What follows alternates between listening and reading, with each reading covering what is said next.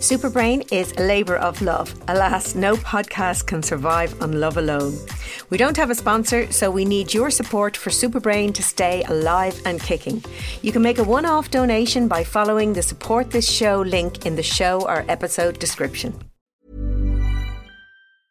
Hey, I'm Ryan Reynolds. Recently, I asked Mint Mobile's legal team if big wireless companies are allowed to raise prices due to inflation. They said yes. And then when I asked if raising prices technically violates those onerous two-year contracts, they said, "What the f*** are you talking about, you insane Hollywood ass?" So to recap, we're cutting the price of Mint Unlimited from $30 a month to just $15 a month. Give it a try at mintmobile.com/switch. $45 up front for 3 months plus taxes and fees. Promo rate for new customers for limited time. Unlimited more than 40 gigabytes per month. Slows full terms at mintmobile.com. Hello and welcome to Superbrain, the podcast for everyone with a brain. My name is Sabina Brennan, and I've been thinking that just about around this time last year, we had been in lockdown for several weeks. We were on extremely high alert and very, very scared of this new virus. Everything was very new to us, and we were hanging on every word that newspapers and broadcasters were telling us. At this point in time, I was asked to appear on the Today Show to talk about the importance of connection, with a particular focus on older adults who were cocooning. For those of you living outside of Ireland, the Today Show is an institution in afternoon television in Ireland, broadcasting from our national broadcaster RTE. It's the Irish equivalent of the BBC. And the TV station, we're actually working with the HSE, which is the Health Services Executive. And for those of you in Britain, that is the Irish equivalent of the NHS, the National Health Services.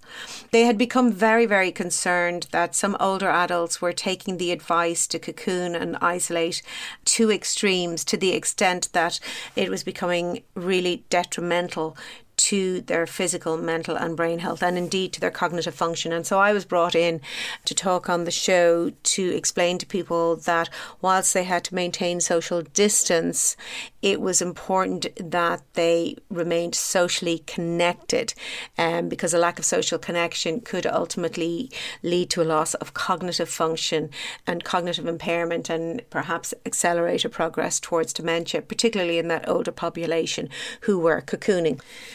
This concern about older adults allowed them to invite me into the studio to discuss the issue. Now, the Today Show is recorded in a city in Ireland called Cork, and I live in a city in Ireland called Dublin, and there is a 3.5-hour train journey between them.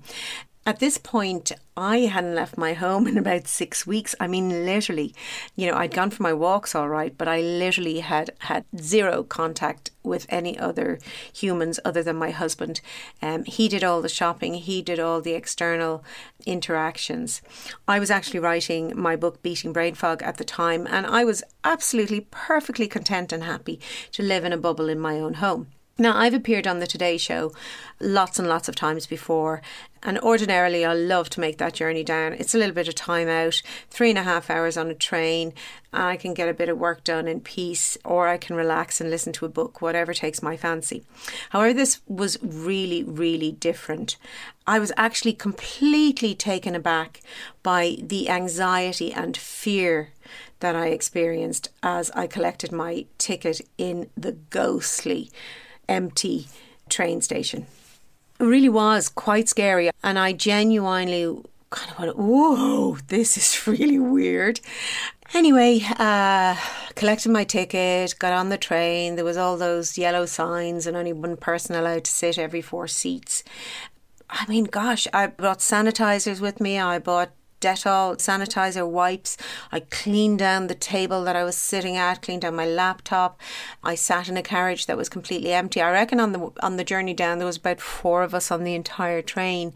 On the journey home, I remember feeling really anxious when another individual came in and sat in the same carriage as me. They didn't sit near me. They sat in the same carriage, but they also happened to cough for most of the journey. And I really can quite distinctly remember how fearful I felt.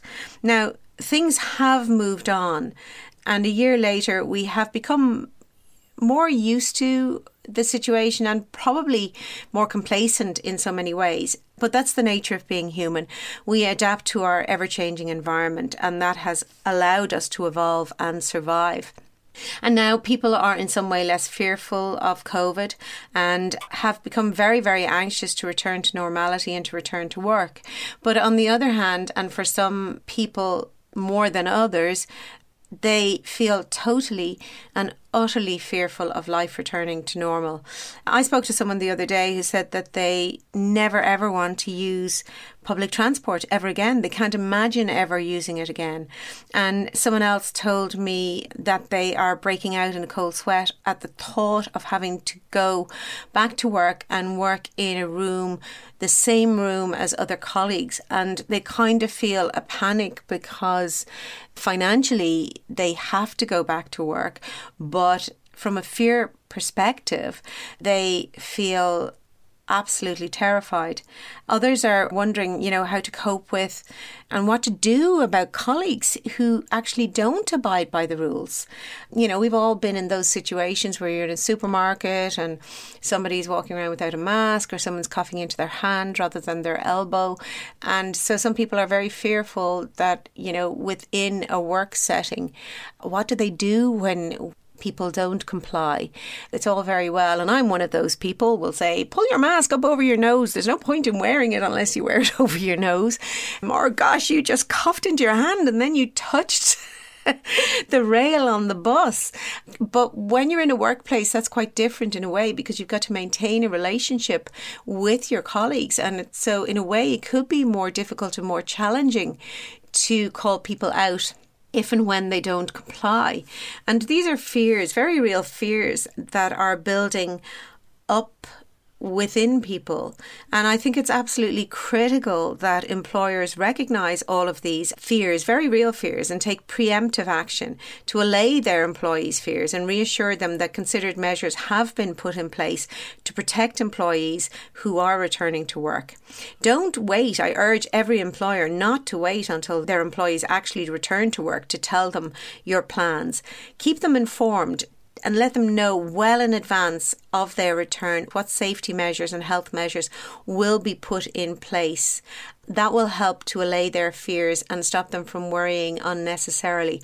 I also think that it would be a good idea for there to be some sort of protocol put in place whereby it's not incumbent on individuals to call out other individuals and colleagues if they aren't complying, that perhaps there is a central place through which they can say, so-and-so is not complying and it's making me fearful and I'm worried I will get infected, and that it comes as a directive then from somebody for whom their responsibility is to ensure compliance.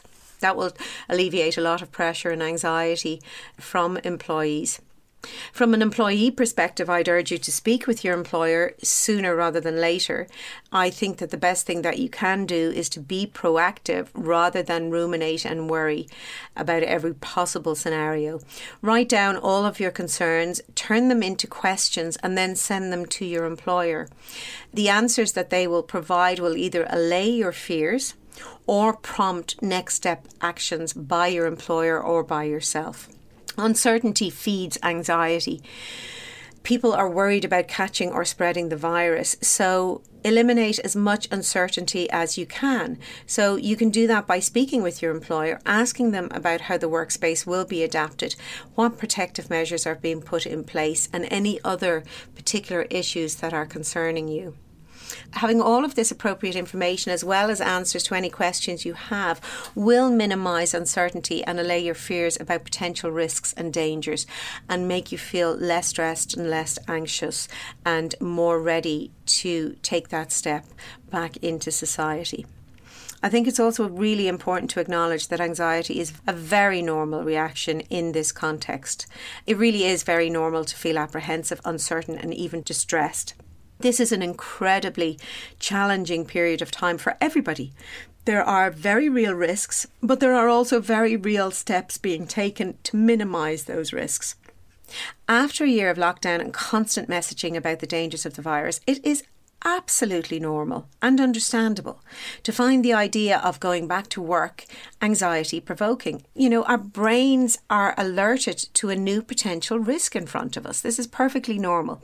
Acknowledge that it is okay to feel fearful.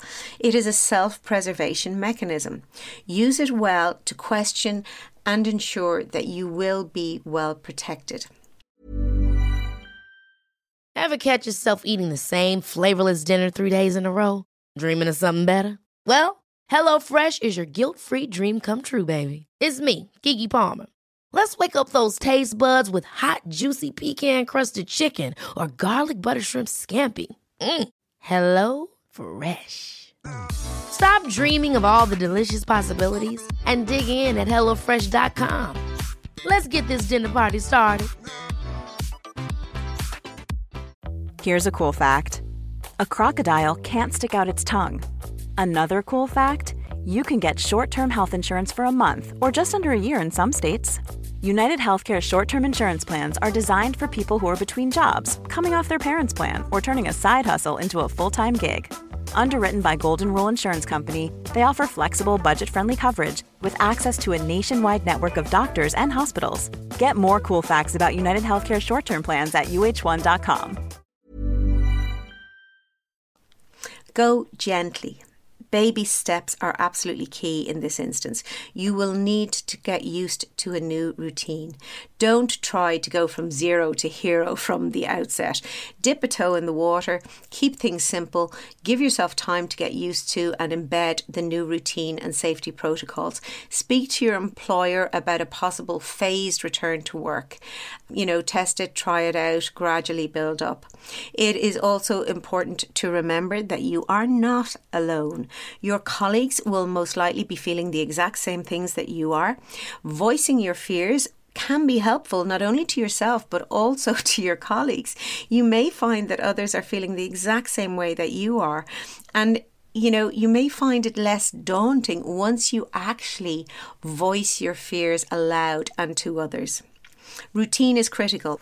Maintaining a regular routine will not only help to keep anxiety at bay, it will also help you to minimize that brain fog that so many of us have been experiencing, and it will boost your brain health.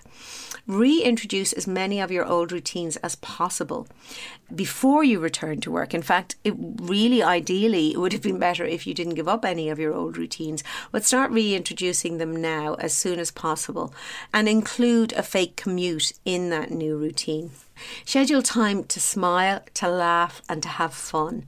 This will actually relieve your anxiety and help you to manage stress. In addition to reducing cortisol levels, laughing and having fun are welcome distractions from anxious thinking.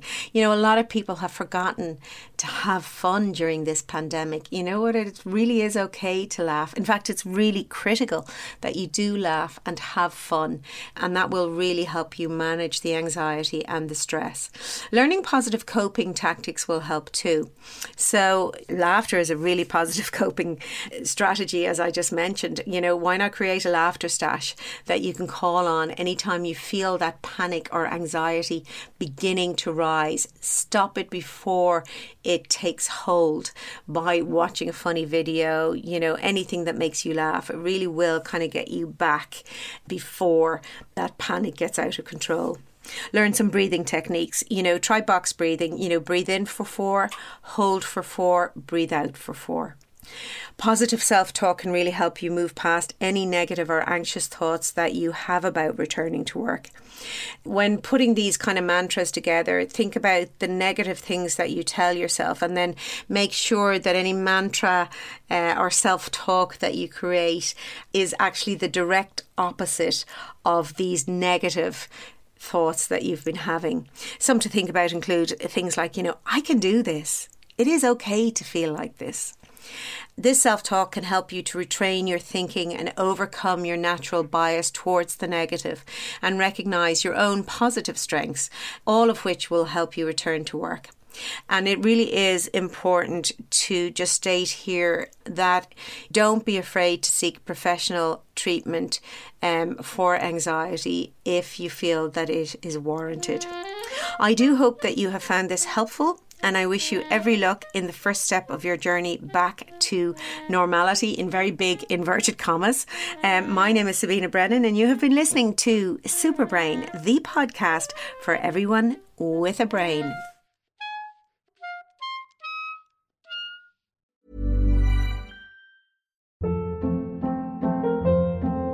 Hold up. What was that? Boring. No flavor. That was as bad as those leftovers you ate all week. Keke Palmer here, and it's time to say hello to something fresh and guilt-free. Hello Fresh. Jazz up dinner with pecan-crusted chicken or garlic butter shrimp scampi. Now that's music to my mouth. Hello Fresh. Let's get this dinner party started. Discover all the delicious possibilities at HelloFresh.com.